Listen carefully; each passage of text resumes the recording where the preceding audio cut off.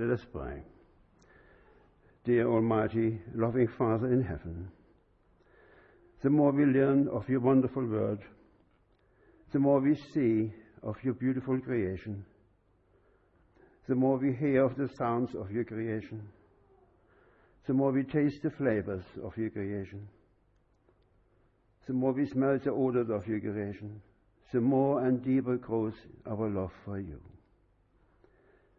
Thank you, dear Father, for allowing us, or rather for sharing with us, the wonders of your awesome creation. Thank you for your Son Jesus and all he means to us. Thank you for having brought us here to this meeting this morning to remember together your amazing love. We have come to be near you and to thank you for your peace. We have also come to praise you and to bow down and confess our wrongdoings. Please help us to give you pleasure this morning with this service. Through our mediator, your Son, our Savior Jesus, do we ask again for forgiveness. Please hear our prayer and accept our humble words of praise, thanks and adoration for Jesus' sake. Amen. As I mentioned, Mary's out of hospital and with us this morning. It's great to see you, Mary. She's been greatly encouraged by the positive attitude at Christie's, where she begins treatment in a week or two. Before that, she has various tests, so please phone before visiting, as she will be in and out of hospital this week. Sadly, Gladys collapsed during the week and ended up in the MRI. She is now in Ward AM1, which is an acute medical ward. It's believed at the moment that she needed treatment because of a combination of her diabetes and pneumonia, but she is now stable and alert and able to receive visitors. The more the merrier, apparently. Please check visiting times with the hospital before you go, and please let's keep Gladys in our prayers. She was very grateful to know the church was praying for her and said she could feel it as she slept a lot better, which is nice.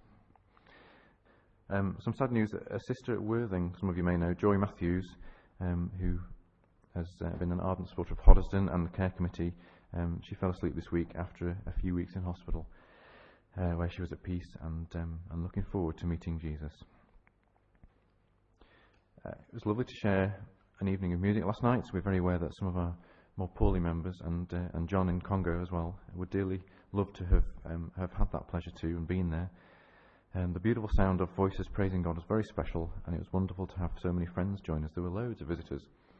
We're very grateful to Kate and the choir for such a great evening.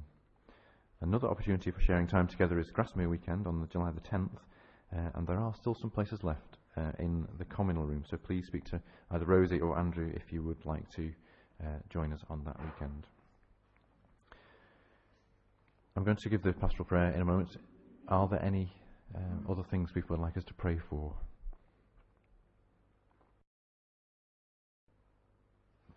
Okay, if you just remain seated, we'll pray together.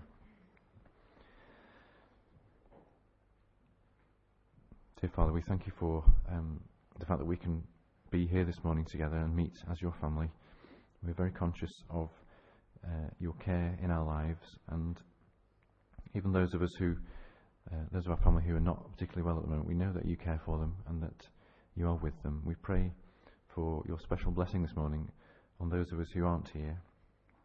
Help them to know the closeness of your presence and of your love, and help them to know that we are thinking of them and praying for them as well.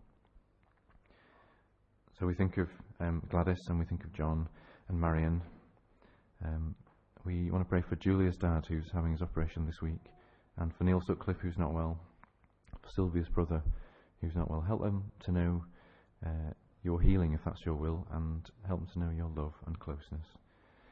We pray for Mary, who is with us, but over the next few weeks, we pray that you'll hold her in the palm of your hand and bless her richly, and Jack as well.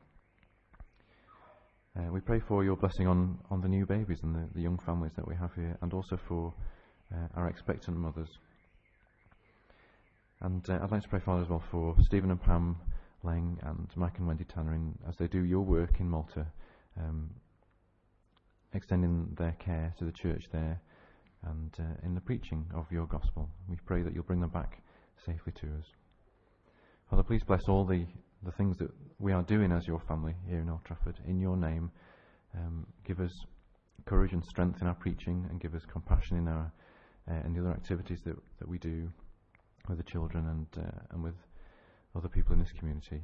Help us to shine your light and spread your gospel around. And Father, most of all, we pray for the soon return of your Son, the Lord Jesus, so that all these problems that we think about and all the terrible things we see on the news every day, that they will come to an end and we can look forward to your eternal kingdom. And we pray this now in Jesus' name. Amen. Thank you, Neil. We will now read from the daily readings according to our plan. And Rosie will read for us Isaiah chapter 45 and David Webborn, Revelation chapters 1 and 2.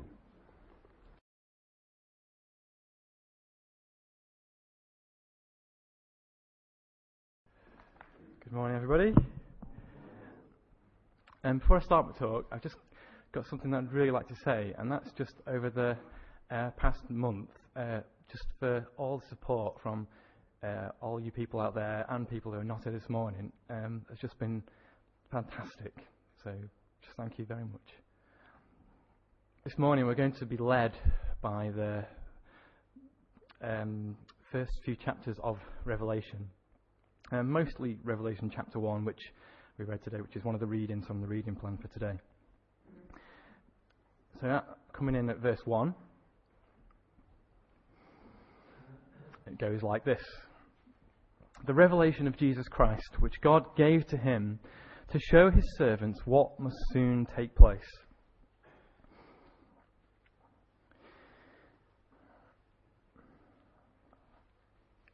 And also in verse 19, a bit later on, it says something that's a bit related to that, which is, write therefore what you have seen, what is now, and what will take place later.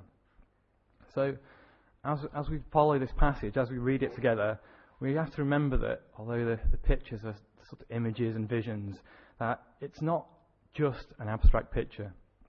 It's not just some Lord of the Rings sci-fi writing. It's a vision about real things. It's a vision about things that are now and about things that will take place later.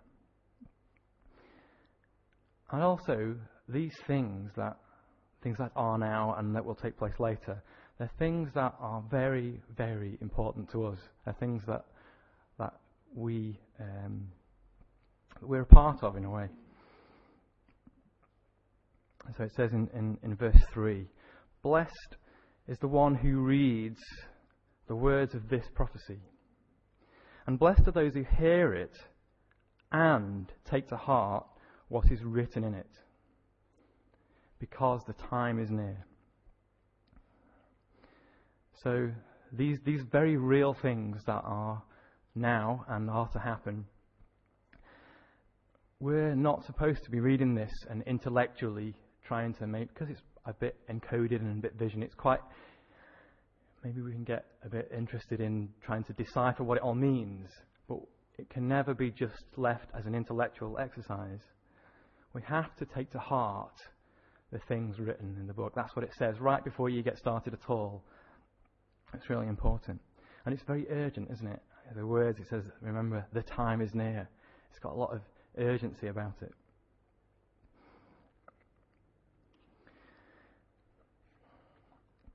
So I felt that it was appropriate for our remembrance service this morning, remembering what has been done for us, that this chapter of Revelation, in particular chapter 1 of Revelation, would be very appropriate. We're going to stay mostly in chapter 1, but I'm going to jump around just a little bit to things that are directly related, that give a bit more detail. In the first chapter of Revelation, almost like written between the lines, if you first read it, you might miss some of the things that I'm going to highlight to you today, I think. They're sort of like hidden in introductions and just names of who people are before it talks about something. But there's a very clear portrayal of who God is and of who Jesus is, what his title is and what his role is. And the perspective is a really big picture. And they're not fine details about something that happened, or it's a real big picture of who Jesus is and who God is. And one of the things I really like about these passages is that although the subject matter is truly massive, I don't actually think I don't think there is a bigger, more important, more significant subject matter than what this is talking about. But the book is addressed on a personal level. It's designed to be read by us, by the believer, and it's written personally to the churches, the 7 churches in Asia, as we read. And as it says in verse 1, the revelation of Jesus Christ, which God gave him to show his servants what must take place. It's for us. It's all geared for us to listen to. It starts with a greeting from God and Jesus. And in that greeting, it's sort of this big picture comes through about who God and Jesus are. In verse 4, it says, "To the 7 churches in the province of Asia, grace and peace to you from him who is, who was, and who is to come, and from the 7 spirits before his throne, and from Jesus Christ, who is the faithful witness, the firstborn from the dead, and the ruler of the kings of the earth. To him who loves us and has freed us from our sins by his blood and made us to be a kingdom and priests to serve his God and Father. To him be glory and power forever and ever. Amen." I don't know, when you read, because Revelation's quite a big book, and we read a couple of chapters today, it's almost like you can, it's from God and it's from Jesus, and then the next bit, and you might miss from God who is, and it explains a very nice summary of who God is and of Jesus too. And we see in this very short passage, and also a bit later in more detail in the coming chapters, that Jesus' death and resurrection is like a pivot point. It's something really big has happened because of Jesus' death and resurrection.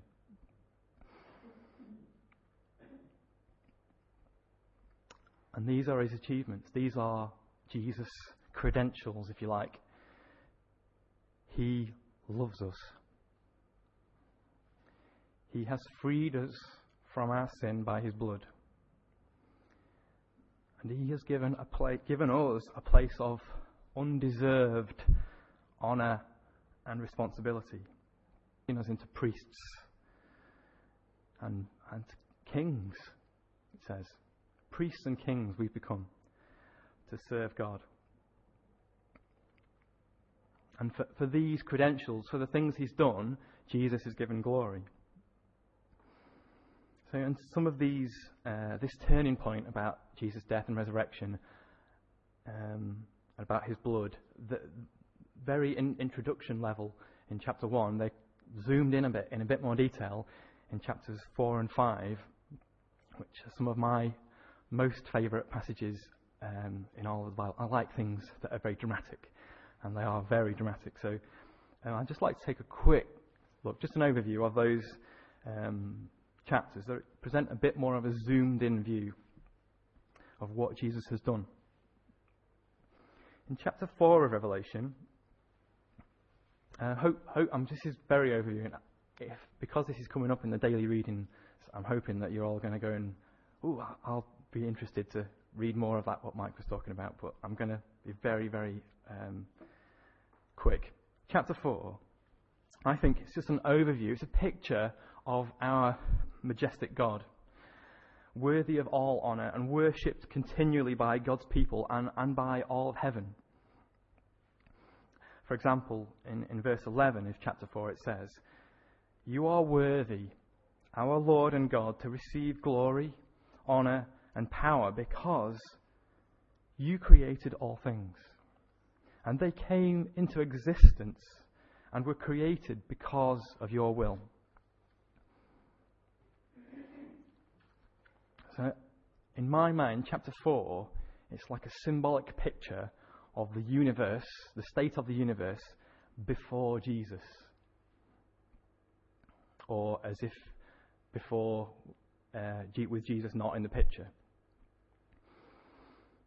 And in chapter 5, the same picture develops, evolves, as the Lamb comes on the scene. The Lamb is Jesus.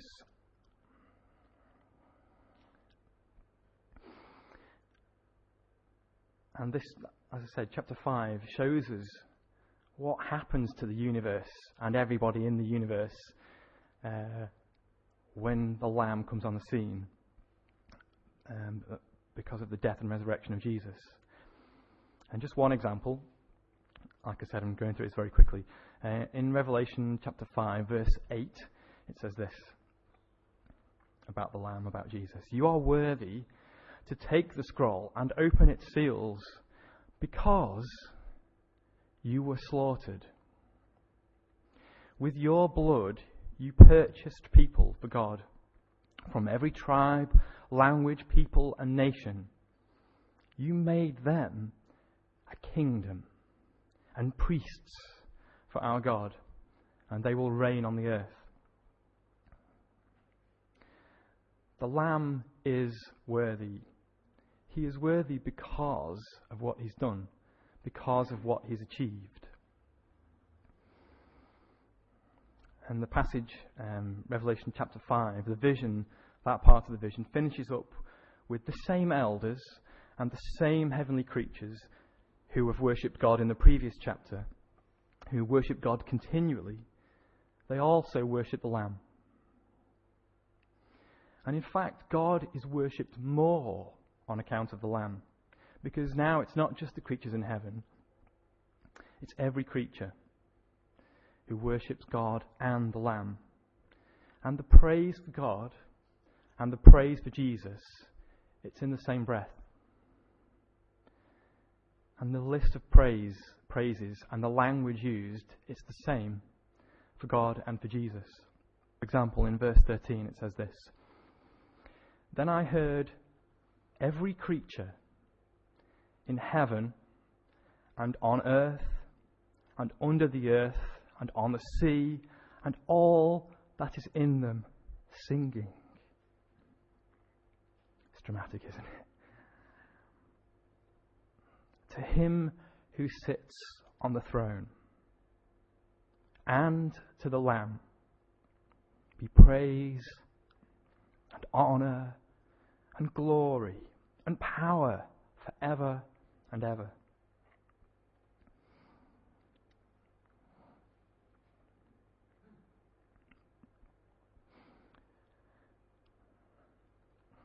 You might think, some people think, that the book of Revelation, because it's lots of pictures and visions, that maybe because it's in visions that it's unclear, that it makes the subject matter a bit removed and a bit dim and clouded from view, that you have to decode somehow. And while I have to admit, I do tend to get that feeling when we progress a bit further into the chapters that talk about the future, about the things that are to come, I really don't think that applies to the things that are now.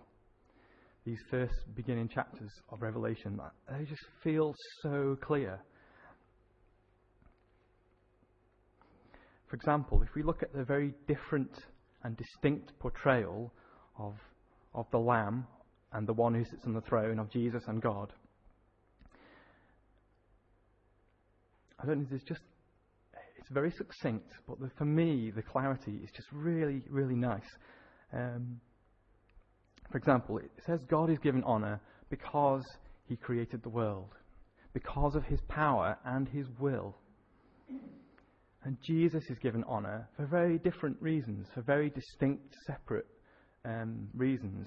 Jesus is given honour because he was slain and because of what he's achieved for us.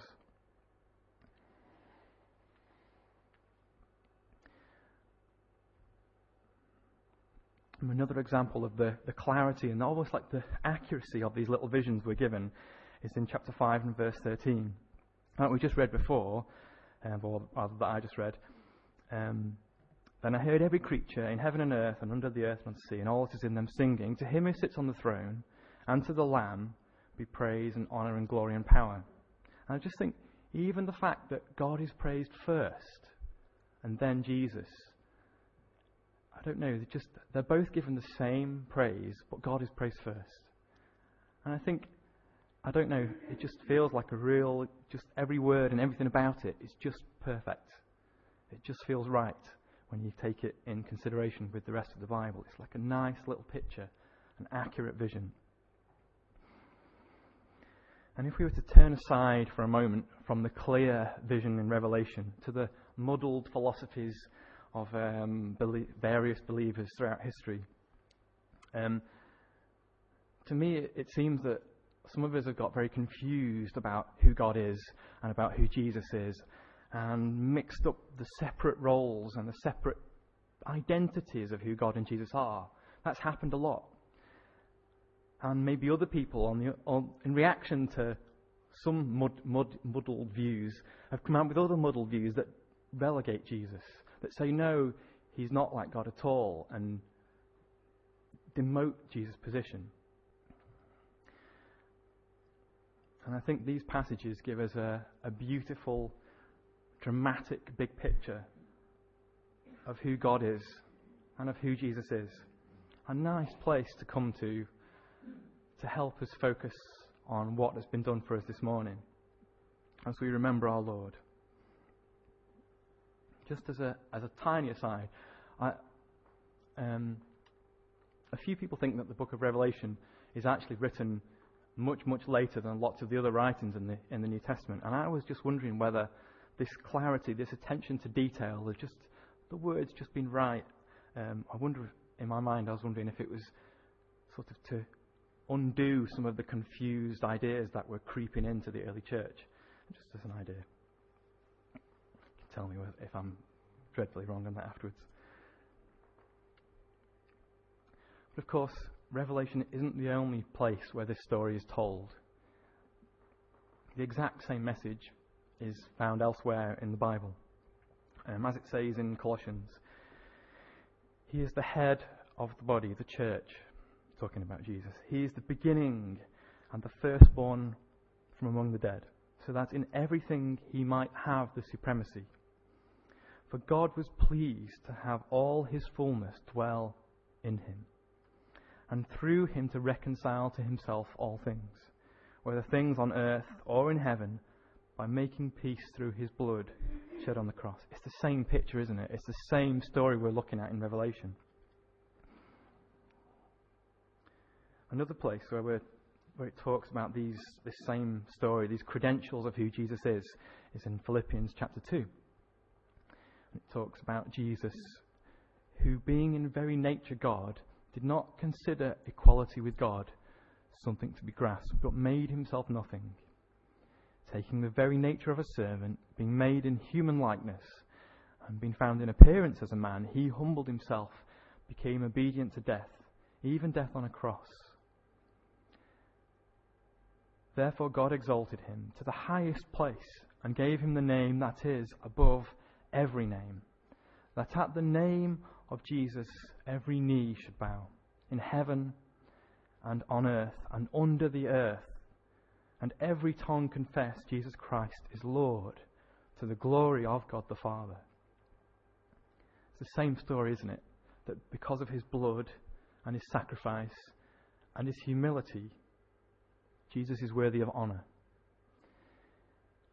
Jesus is worthy of being obeyed as Lord because he himself is obedient to God, to his Lord.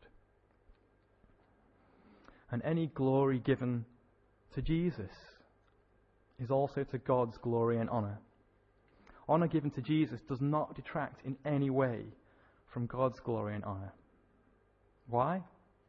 Because when you see what Jesus achieved, you're really looking at what God achieved. When you hear Jesus' words, you're really hearing God's words. Even the way that Jesus said things comes from God. In John chapter 12, it says this. Jesus says this, "For I did not speak of my own accord, but the Father who sent me commanded me what to say and how to say it."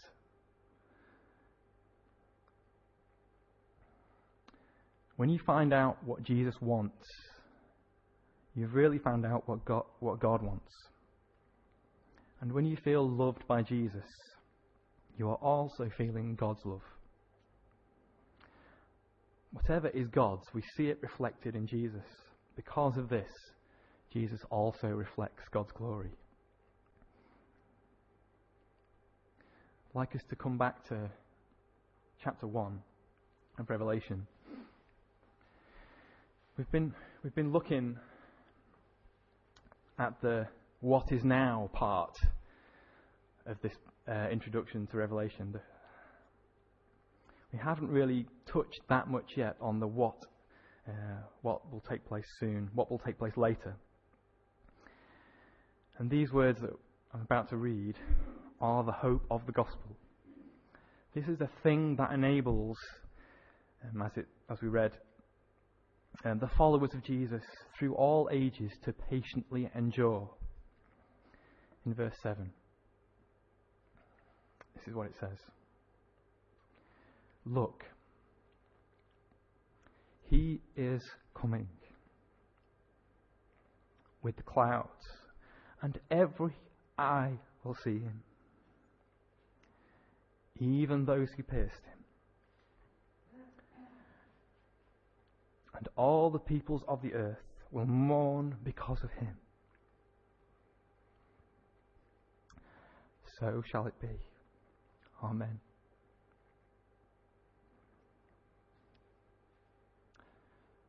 Jesus is going to come back. I'd like to just give you a minute to think about what it's going to be like when he comes. To think about the things that will be made right in the world. To think about seeing him with your own eyes. To think about the experience that will be the whole world seeing our Lord. So I'm going to read that verse again, and then I'm just going to be quiet for about a minute or something like that. "Look, he is coming on the clouds, with the clouds, and every eye will see him, even those who pierced him, and all the peoples of the earth will mourn because of him. So shall it be. Amen."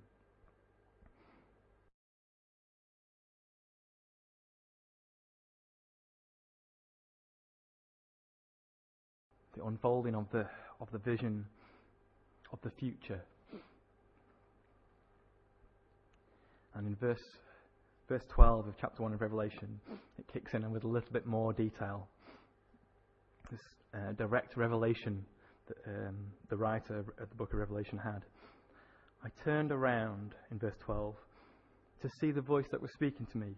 And when I turned, I saw 7 golden lampstands. And among the lampstands was someone like a son of man, dressed in a robe reaching down to his feet, with a golden sash around his chest. His head and hair were like white wool, as white as snow, and his eyes were like blazing fire. His feet were like bronze glowing in a furnace, and his voice was like the sound of rushing waters. In his right hand he held 7 stars, and out of his mouth came a sharp double-edged sword. His face was like the sun, shining in all its brilliance.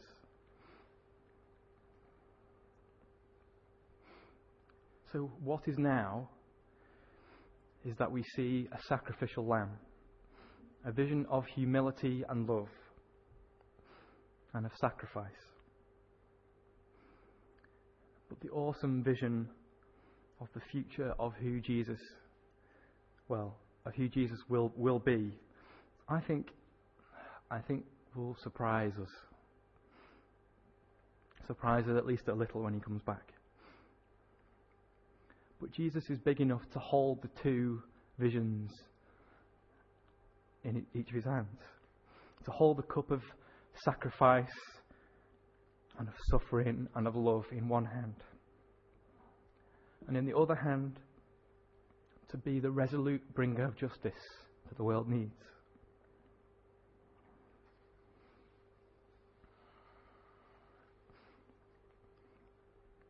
I'd like to finish just by looking at a very interesting little phrase that I spotted a while ago in the book of Revelation. I don't know if you remember. I wrote a little poem. Don't usually write poems, but I wrote a poem that went in the newsletter about called the A and the Z. And it just started from this chapter in Revelation. So I'm sorry, I'm going to read the poem again. I'm sorry about that. In Revelation chapter 1, in verse 8, it says this. This is, I am the Alpha and the Omega, says the Lord God, who is and who was and who is to come, the Almighty.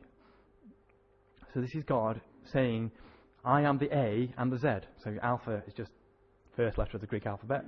Omega, the last letter of the Greek alphabet. God is just saying, I'm the A and the Z. The beginning and the end. And then in Revelation,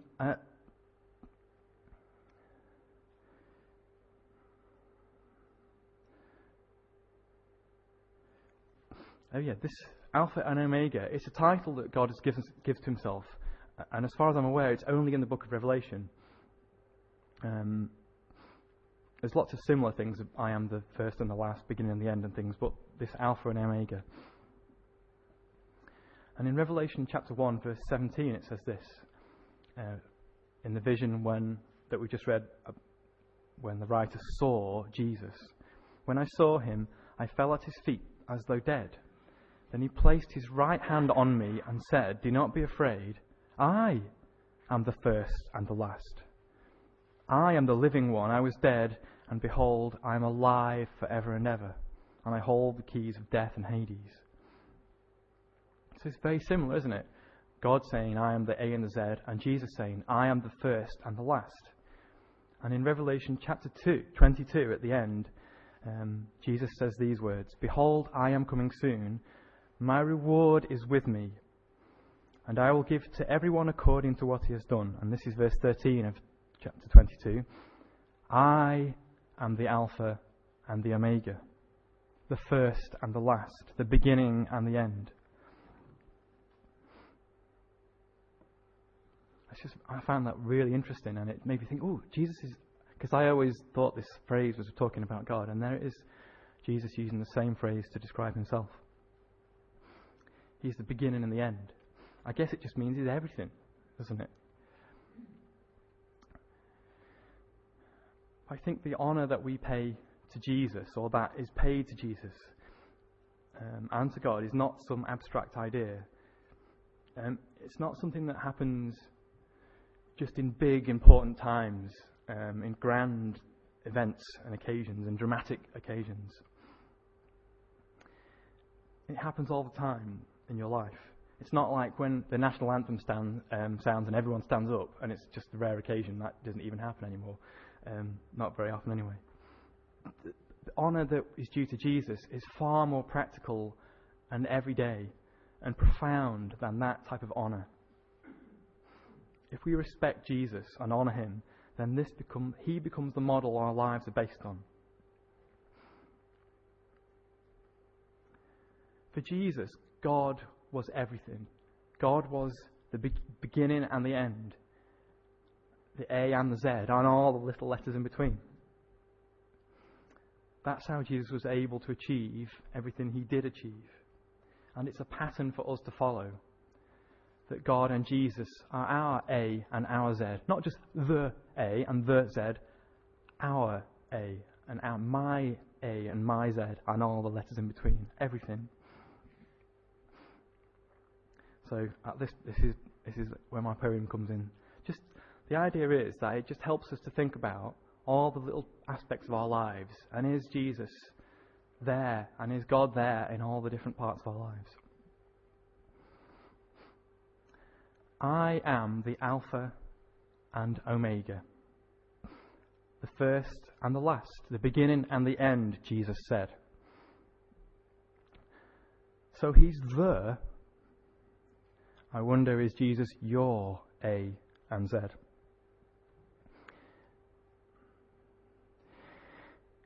Is he your A, your adrenaline to keep you moving? If not, then maybe he should be there at your B, your beginning. He's my comforter. But is he my decision maker? E is for everything.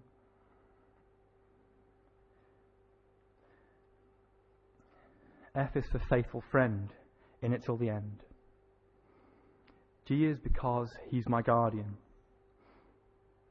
H is because he has my heart. He's my identity, integral to how I see myself. Is he your J, your joy in all situations? Is he your K, your king, worthy of your adorations? L, obviously for Lord, but is it obvious he's yours? M must mean Jesus is my motivation, moving me forward. N is for nerve. He gives me the nerve to see a difficult thing through. But after all that, he's still my ordinary moment.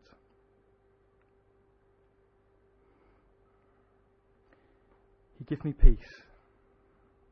He's the only qualification I'll ever need.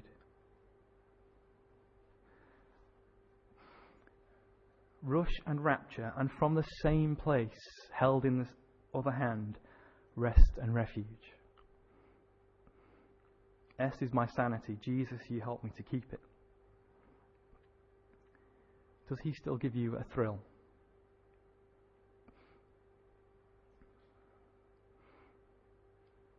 Is there still urgency in your relationship with him? Is he part of your vocabulary?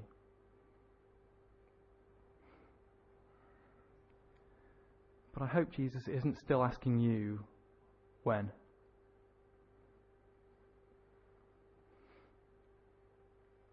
He gives me X-ray vision, the insight and the stomach to see with honesty what's inside me.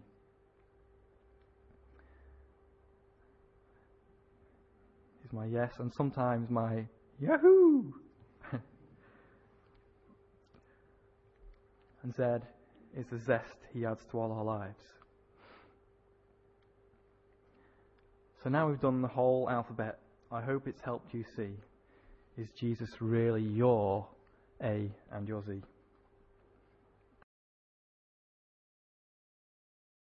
Thank you, Mike.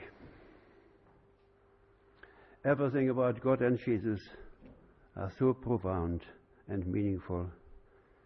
It's just amazing and emotional. Mike got emotional when he was quoting about Christ's return, which is so understandable. When a few months ago I got just as emotional looking at a plant, looking at our vine in the garden. And the vine has been standing there or growing there for 25 years. And I spotted something which I'd never seen before. It's just like when you read the Bible 20 times and you never spotted a particular meaning. And this vine, I just couldn't believe it, how God spoke to me after 25 years. The vine, by pure coincidence, now this is God for you. That's the shape of our bread we share today. That is exactly the shape of a vine. The size of an adult vine at its base. The vine at home is not round like that. It is like a double barrel shotgun, like two tubes wrapped around with bark. When I saw that, It cracked me. So I phoned my friend, who's a vintner in Germany, and explained it to him. He said, well, that's quite normal. About 50% of all wines are like that, and 50% aren't. Why is it? Well, I told him that I looked at it spiritually. I thought, there's God walking with Jesus. And he said, oh no, it's not like that. It's just nature. No. But there you are. It really rattled me. So before we share our emblems, Mike asked us to sing together from the hymn book 291.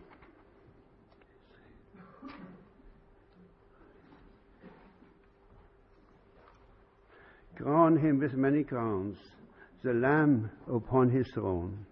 Hark how the heavenly anthem sounds, all music but his own.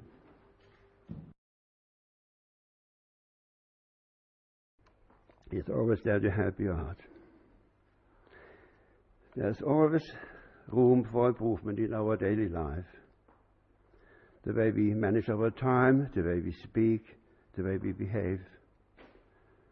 Let us fine-tune it and bear good fruit. Not any old fruit, but good quality one. Otherwise Jesus will come to us and fight against us with the sword of his mouth. I'm sure we have all experienced moments of intense passion when we say to a baby or wife, or maybe even a husband, or a very dear friend, I love you so much I could eat you, if that were possible. Now, if we have the same passion for our Lord Jesus, now is the time to indulge. Andrew, please give thanks for the prayer. Our dear Lord Jesus, we pause now to address you directly. We stop and we look on you, who was pierced. We see that your body was broken for us. And we come to say thank you. Thank you that you showed us your love, the love of your Father, so clearly on that dreadful day.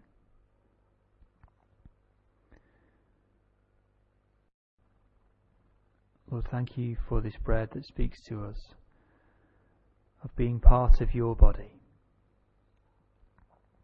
connected to you as our head. We pray that you'll bless us as we share it in your name. Amen.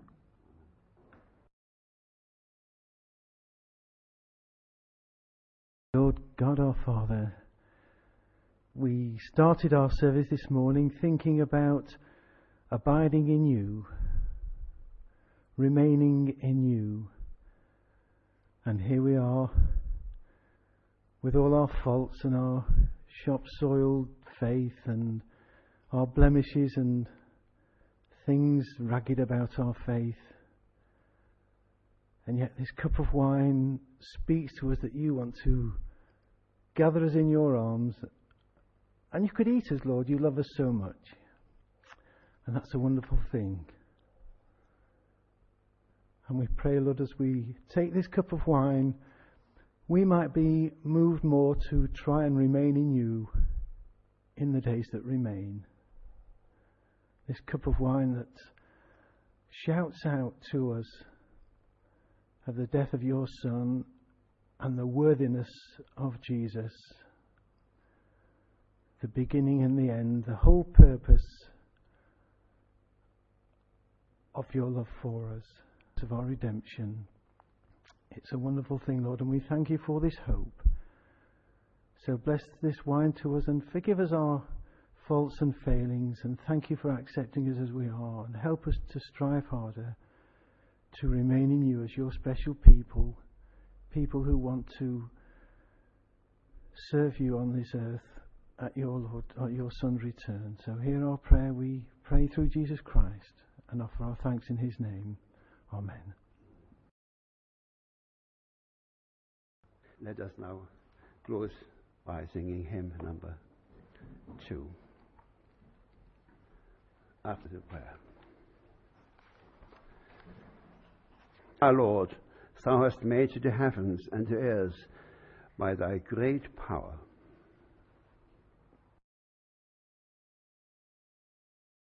Dear Lord God, it has been a wonderful blessing again to meet together, to remember your love and the love of your dear Son Jesus, to share bread and wine in our church together. Nothing, absolutely nothing is too difficult for you. You say the word, and it is done. Therefore, dear Father, please bring peace to Jerusalem, to Israel, and to the whole wide world. Help us to find our weaknesses and help us to become stronger and more faithful. Now let us pray together the Lord's Prayer. Our Father which art in heaven, hallowed be thy name. Thy kingdom come, thy will be done, on earth as it is in heaven. Give us this day our daily bread, and forgive us our trespasses, as we forgive those who sin against us. Lead us not into temptation, but deliver us from evil. For thine is the kingdom, the power, and the glory, forever and ever. Amen.